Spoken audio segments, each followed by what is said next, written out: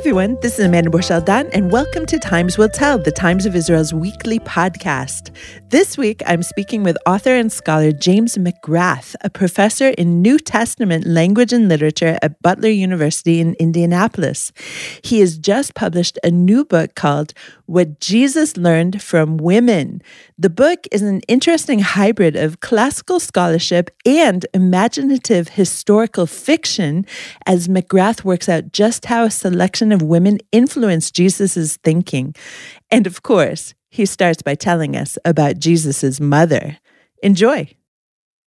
Hi, James. Thank you for joining me. Where am I finding you today?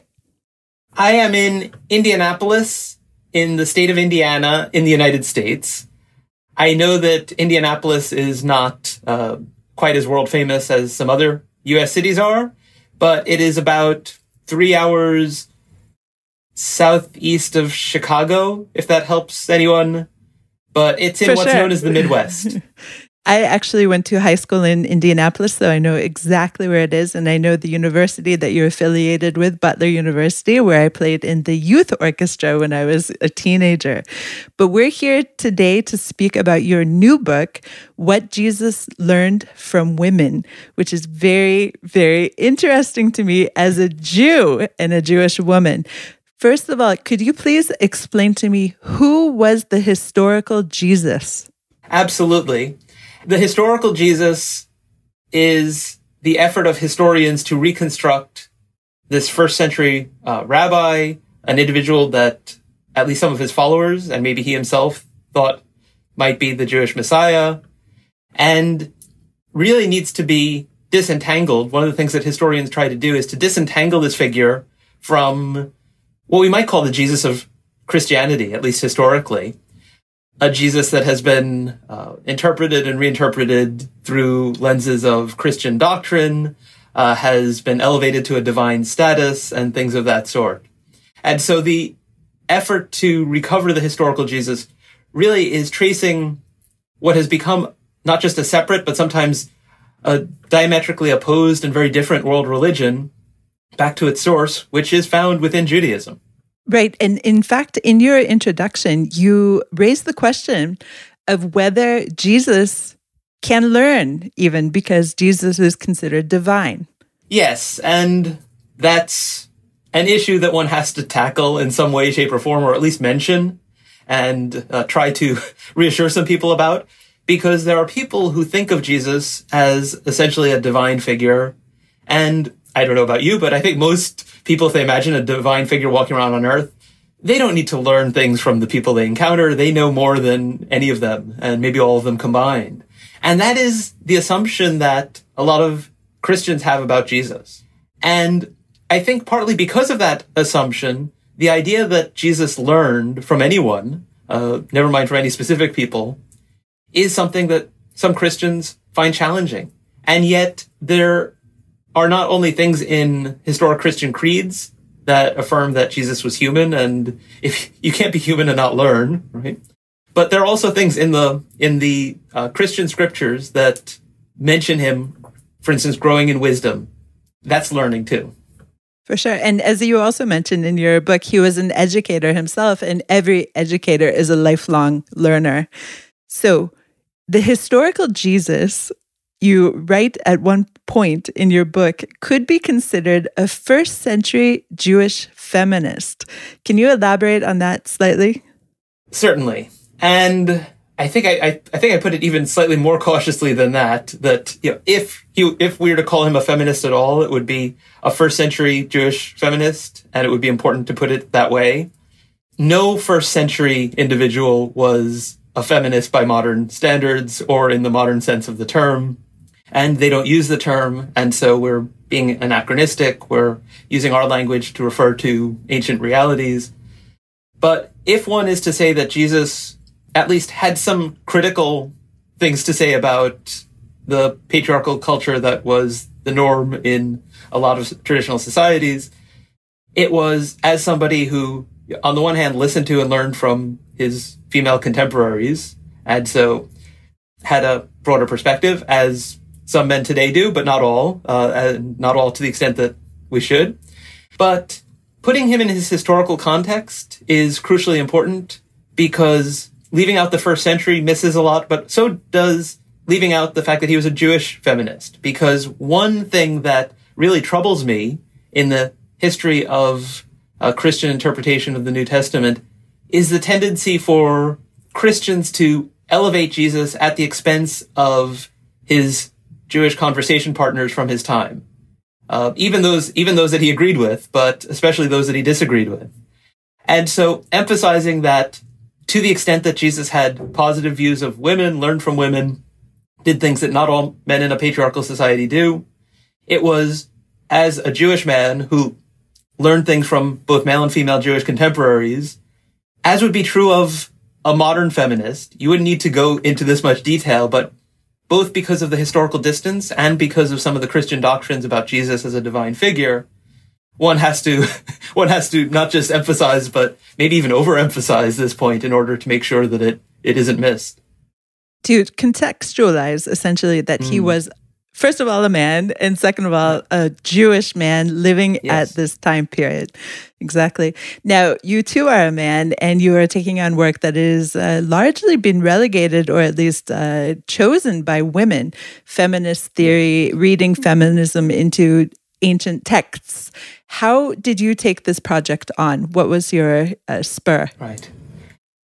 Well, first let me say I took it on as a man with some fear and trepidation and a lot of caution, and solicited a lot of feedback and input from women I respect as scholars and women I respect as things like Christian clergy, and as one woman in particular who I respect is my wife. So a number of people who read the manuscript, because it's easy for men to write about women, or anyone to write about any group, any category that they are not themselves a part of, and to get things horribly wrong or misrepresent. On the other hand, there is a tendency, as you said, to relegate this to a topic that women write about, right? And I want to make sure we come back to that, because I think that's one of the things that actually motivated me. The original spark, though, let me say this first, was a student who was looking for an honors thesis topic and was struggling with the question of whether it's possible to be a Christian and a feminist, and if so, how? Because as with Christianity, as with Judaism, as with so many modern religions, we have texts that were shaped in a different time and place, and often there are patriarchal assumptions in there, and those sometimes seem like a hurdle for people who are trying to find a way of expressing their faith that is feminist and is egalitarian. And so in the end, she ended up working on a completely different topic, but our conversations inspired me to begin thinking along these lines. One of the things that happened as I was working on the book was that I found it took no effort at all to do something that I think is potentially a really positive thing, but it's also something that troubled me, which was to get really good representation of female scholars in the bibliography. In fact, I don't think I was strictly necessary. Somebody else could have written this book, but I don't think any of the male scholars that I cite were absolutely of crucial importance, right? Women had everything to offer, and sometimes had things that I wasn't finding anywhere else. And that illustrates the problem, right? Which is that oftentimes feminist scholarship, women in the Bible, are topics that are left for women to write about, and then women read those books, and male scholars and male religious practitioners ignore what they have to say. And so I think it's important that be challenged. And that was something I was hoping to do, not just through the book and its focus, but also through how I approached the book and whose voices were heard in the book. Hi, it's Sarah Tuttle Singer from the Times of Israel. Come join our community and support fast and fair independent journalism. You can sign up with the link at the bottom of every single article on the site. So the book is divided into 12 chapters. 12 is a very important number both in Judaism and in Christianity. The first chapter is an introduction. The last chapter is a conclusion. And then there are 10 chapters dedicated to 10 different episodes, not necessarily 10 different women. In some of the chapters, you have more than one woman. But what I found just fascinating is that you began each chapter with basically what I would call midrash. You began it with a retelling of the story in a different kind of way, inserting different people's voices and basically imagining scenarios that help fill out the scriptures. So explain a little bit about this process. Yes. Well, there are a number of reasons why I start with what we might call, midrash, historical fiction. One of them is, as somebody who's written academic books has come to realize, the books we write, if we write them in a very scholarly way, are not always very interesting for some readers. And so having something that could make the scholarship just come alive a bit more and explore it. Another reason that's there is because one thing that is a problem in the field that I've been working in this book in particular, is that oftentimes women's voices are neglected in our ancient sources. And it would be very easy for a historian to use that as an excuse for saying, well, the sources don't give us enough information, so we can't really say anything. And that perpetuates the silencing of these ancient women. And so filling in the gaps by drawing on what we know specifically and then things that we know in general is, I think, the key method in doing feminist historical study. But one thing that I discovered as I did more and more of this was that I really do believe that trying to narrate our historical reconstructions provides a surprisingly rigorous way of testing them. And I mentioned this in the book. There were times when I tried to tell somebody's story and I was like, this is not flowing. This is not making sense. I can't imagine these people having this conversation. And it forced me to go back and say, okay, well then what's wrong with the way I'm reconstructing these events? And when we don't do that, when we don't turn it into a narrative, a story, it's very easy for us to just put details on a page and think, yeah, it sounds historically plausible. So it actually forced me to think harder than I might have otherwise about some of the details of my historical reconstruction. So you begin with every Jewish man has a Jewish mother, and the Jewish mother is very central to the Jewish man's life, and vice versa. In fact, in Hebrew, we have a nice expression, Hagaon shel Ima, Ima's little genius. And you begin the book fittingly with Mary. Now, what I found at first really odd is that you have her writing a letter, because you would think, wow, would she actually be literate? Could she be writing a letter to her female cousin? Is this even possible? And then later on in the chapter, you explain a little bit more about literacy and women. So talk about this, please.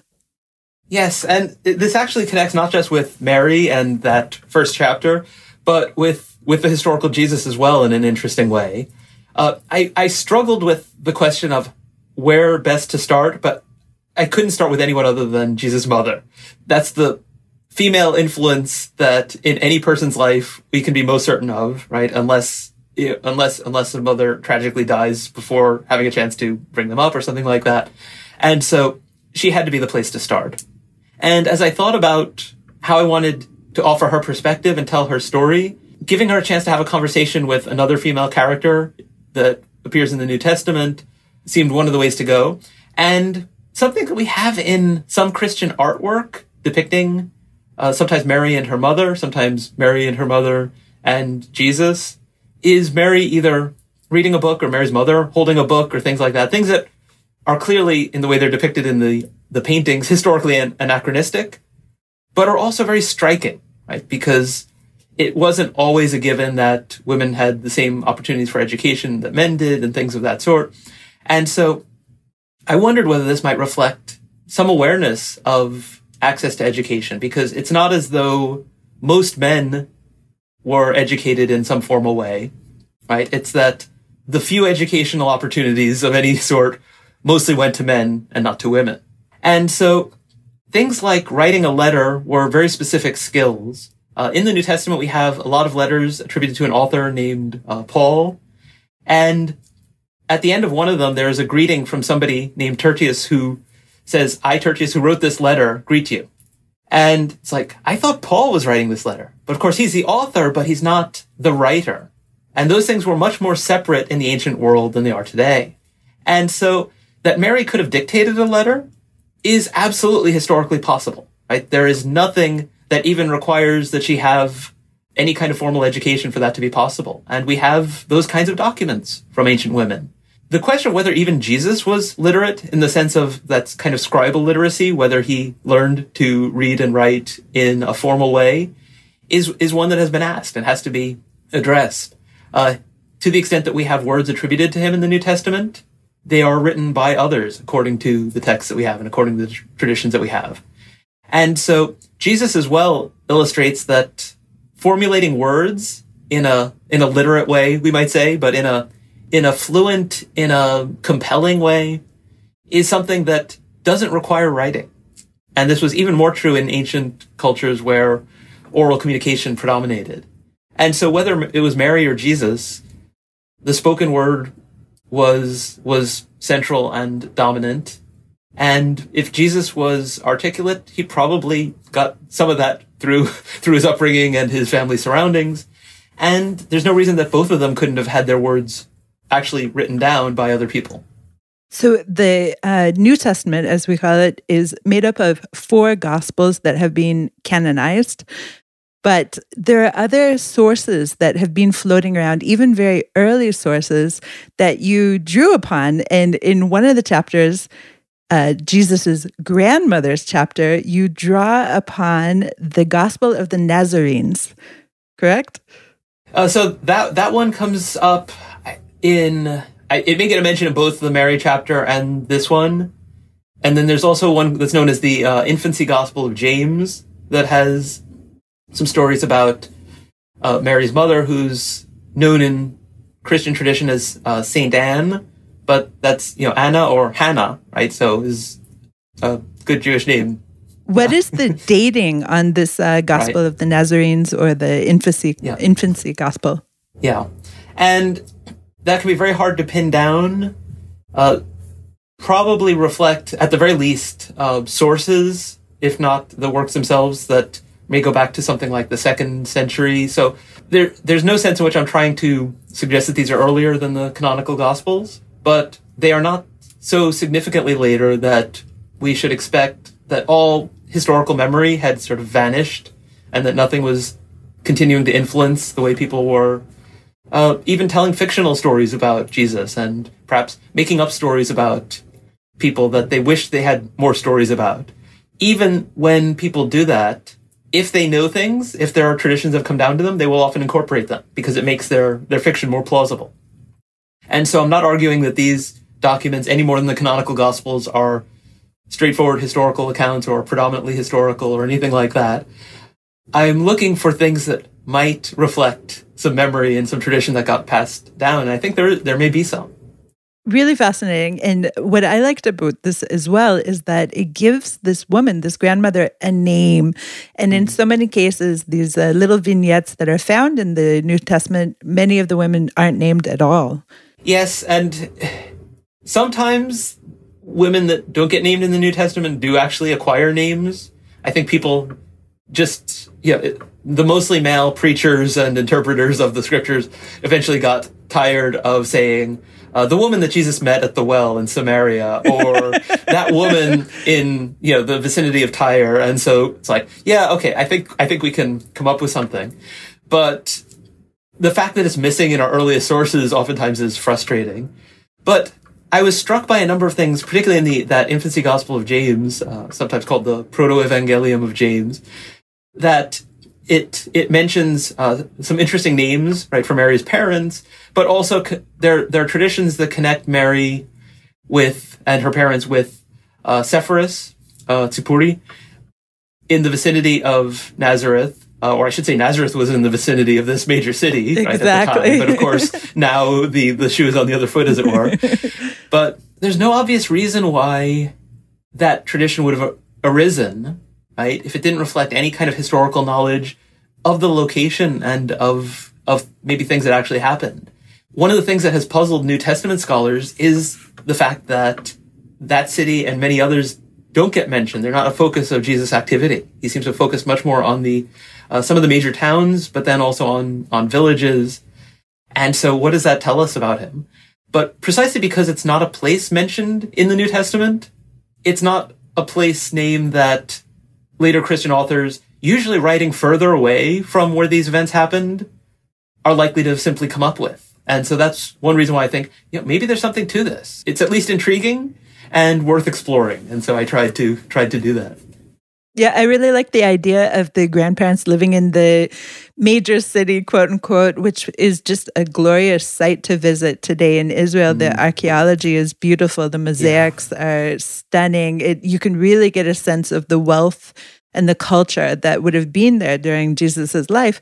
And then you go back to Nazareth, which was a podunk little town. It would have had the same complex that people from Indianapolis have. Yeah, we're 3.5 hours from Chicago, but yeah, really fascinating how you brought that out. Now, there are several women who are well known as being historical turning points in the ministry of Jesus. Unfortunately, I didn't actually know about them. So one of them is what you call the classic example of the Syrophoenician woman who changed Jesus's mind. So please tell us that story and why is she significant? Yeah, so there's a fascinating, sometimes in certain respects, puzzling story where Jesus, for whatever reason, gets away from his usual area of activity and is in the vicinity of Tyre and Sidon, so is in Phoenicia. Is he extending his reach, or is he trying to get away from too much attention that he's getting in certain areas, and some of the authorities are taking an interest in him? We're not sure. But at any rate, the story tells us that he's in this area where there's a dominant population that is not Jewish, and that a woman approaches him who's from that region, asking him to do something about her daughter. We don't know exactly what kind of ailment she had. Ailments in the ancient world are attributed to demons, and so it's posed in those terms. But it's basically a mother advocating for her daughter, and Jesus speaks to her in a way that only a person motivated by Christian piety would try to say is not rude, right? Basically says, well, look, it's not right to take the children's bread and give it to the dogs, right? And, even if you imagine it being toned down, said it's like, well, it's household dogs. It's not it's not the street dogs. It's like, if you compare a person to a dog of any sort, it is dehumanizing and it's insulting, right? It's not a compliment, right? How bad of an insult it was, I didn't need to worry about too much in the book.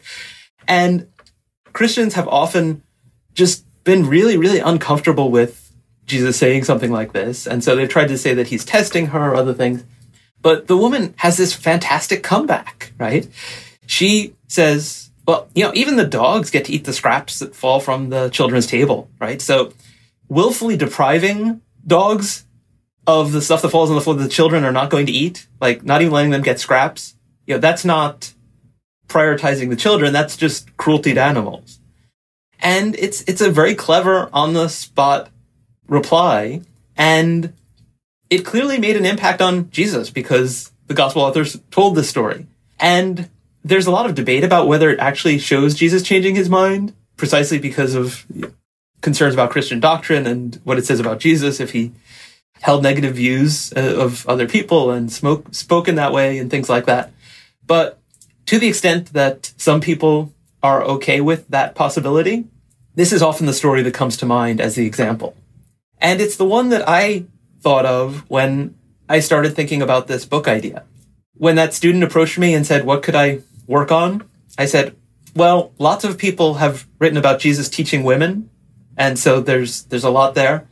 Fewer people have said anything. What if we reverse that? And so I started thinking and discovered that the same thing that we sometimes see in that story we can see in others. But that's the one where it seems the most dramatic. And the woman in the story, the mother, right, advocating for her child comes off better than Jesus does in the story, at least if we read it in a way that's not not trying to defend Jesus' reputation at all costs. That's really fascinating. Now, the final woman that we'll discuss is one that is generally considered a prostitute, a notoriously bad girl, Mary Magdalene. Tell us a little bit about how perhaps she's been misperceived. Yeah. So she has been turned into a lot of things, right? Both in ancient times, not our earliest sources, but certainly going back to the early centuries of the church, and then also very recently. On the one hand, there was an identification that was made in the process of Christian preaching between a number of women in the New Testament, and so Mary Magdalene gets blended together with, among others, a woman who is said to be a sinful woman who comes in when Jesus is dining at somebody's house and is crying at his feet and then wipes his feet with her hair. And even then, right, it's noteworthy that all these male interpreters have said, okay, this woman is said to be a sinner. Why is the assumption that she is a prostitute, right? Why is it not that, she's a widow who has had to be like a ruthless business person in order to, survive in this patriarchal society? Why is it that particular thing that is explored? But there's no evidence in the story itself that woman is Mary Magdalene. And so there's been a lot of misrepresentation. And then on the other hand, there have been novels and movies where Mary is the love interest of Jesus.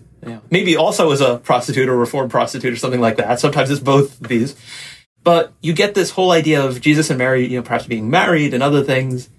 And so even then, when that's done, it's sometimes done, I think, out of a supposedly feminist motivation to not have Mary misrepresented as a prostitute, but it's still making Mary this person who's significant because, maybe she's the bearer of Jesus' offspring who then end up in other parts of the world, and you get the whole Da Vinci Code scenario, if people are familiar with that. And so I really was trying to say, what's there in our earliest sources, that might explain why this woman is both so fascinating, but also comes to be misrepresented. And so what's the answer?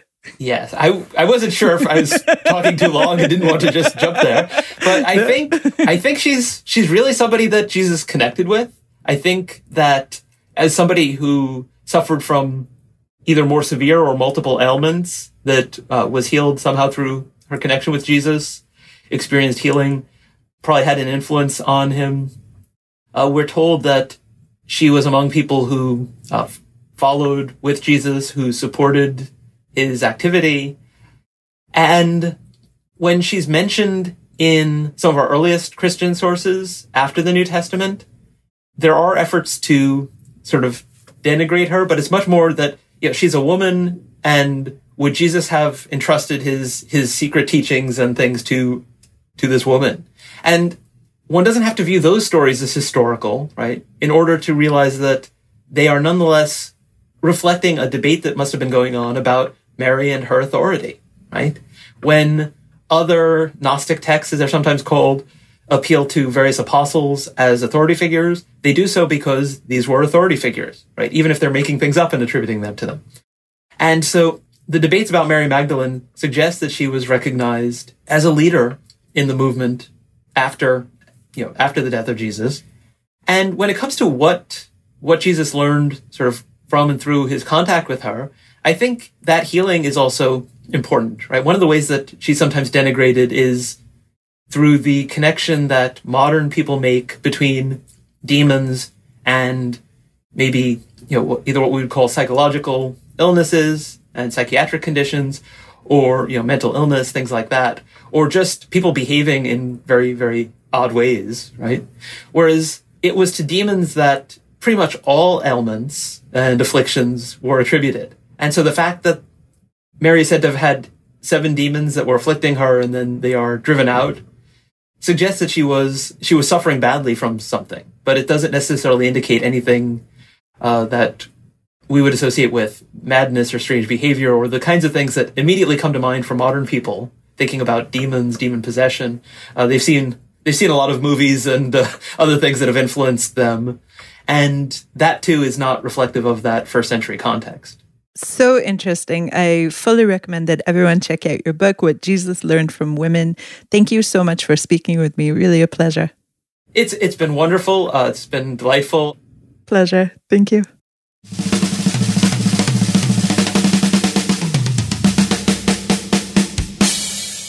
Thank you so much for listening to Times Will Tell, and a special thanks to TLV1 Studios for sound production help. If you like what you hear, please subscribe to Times Will Tell on all podcast platforms.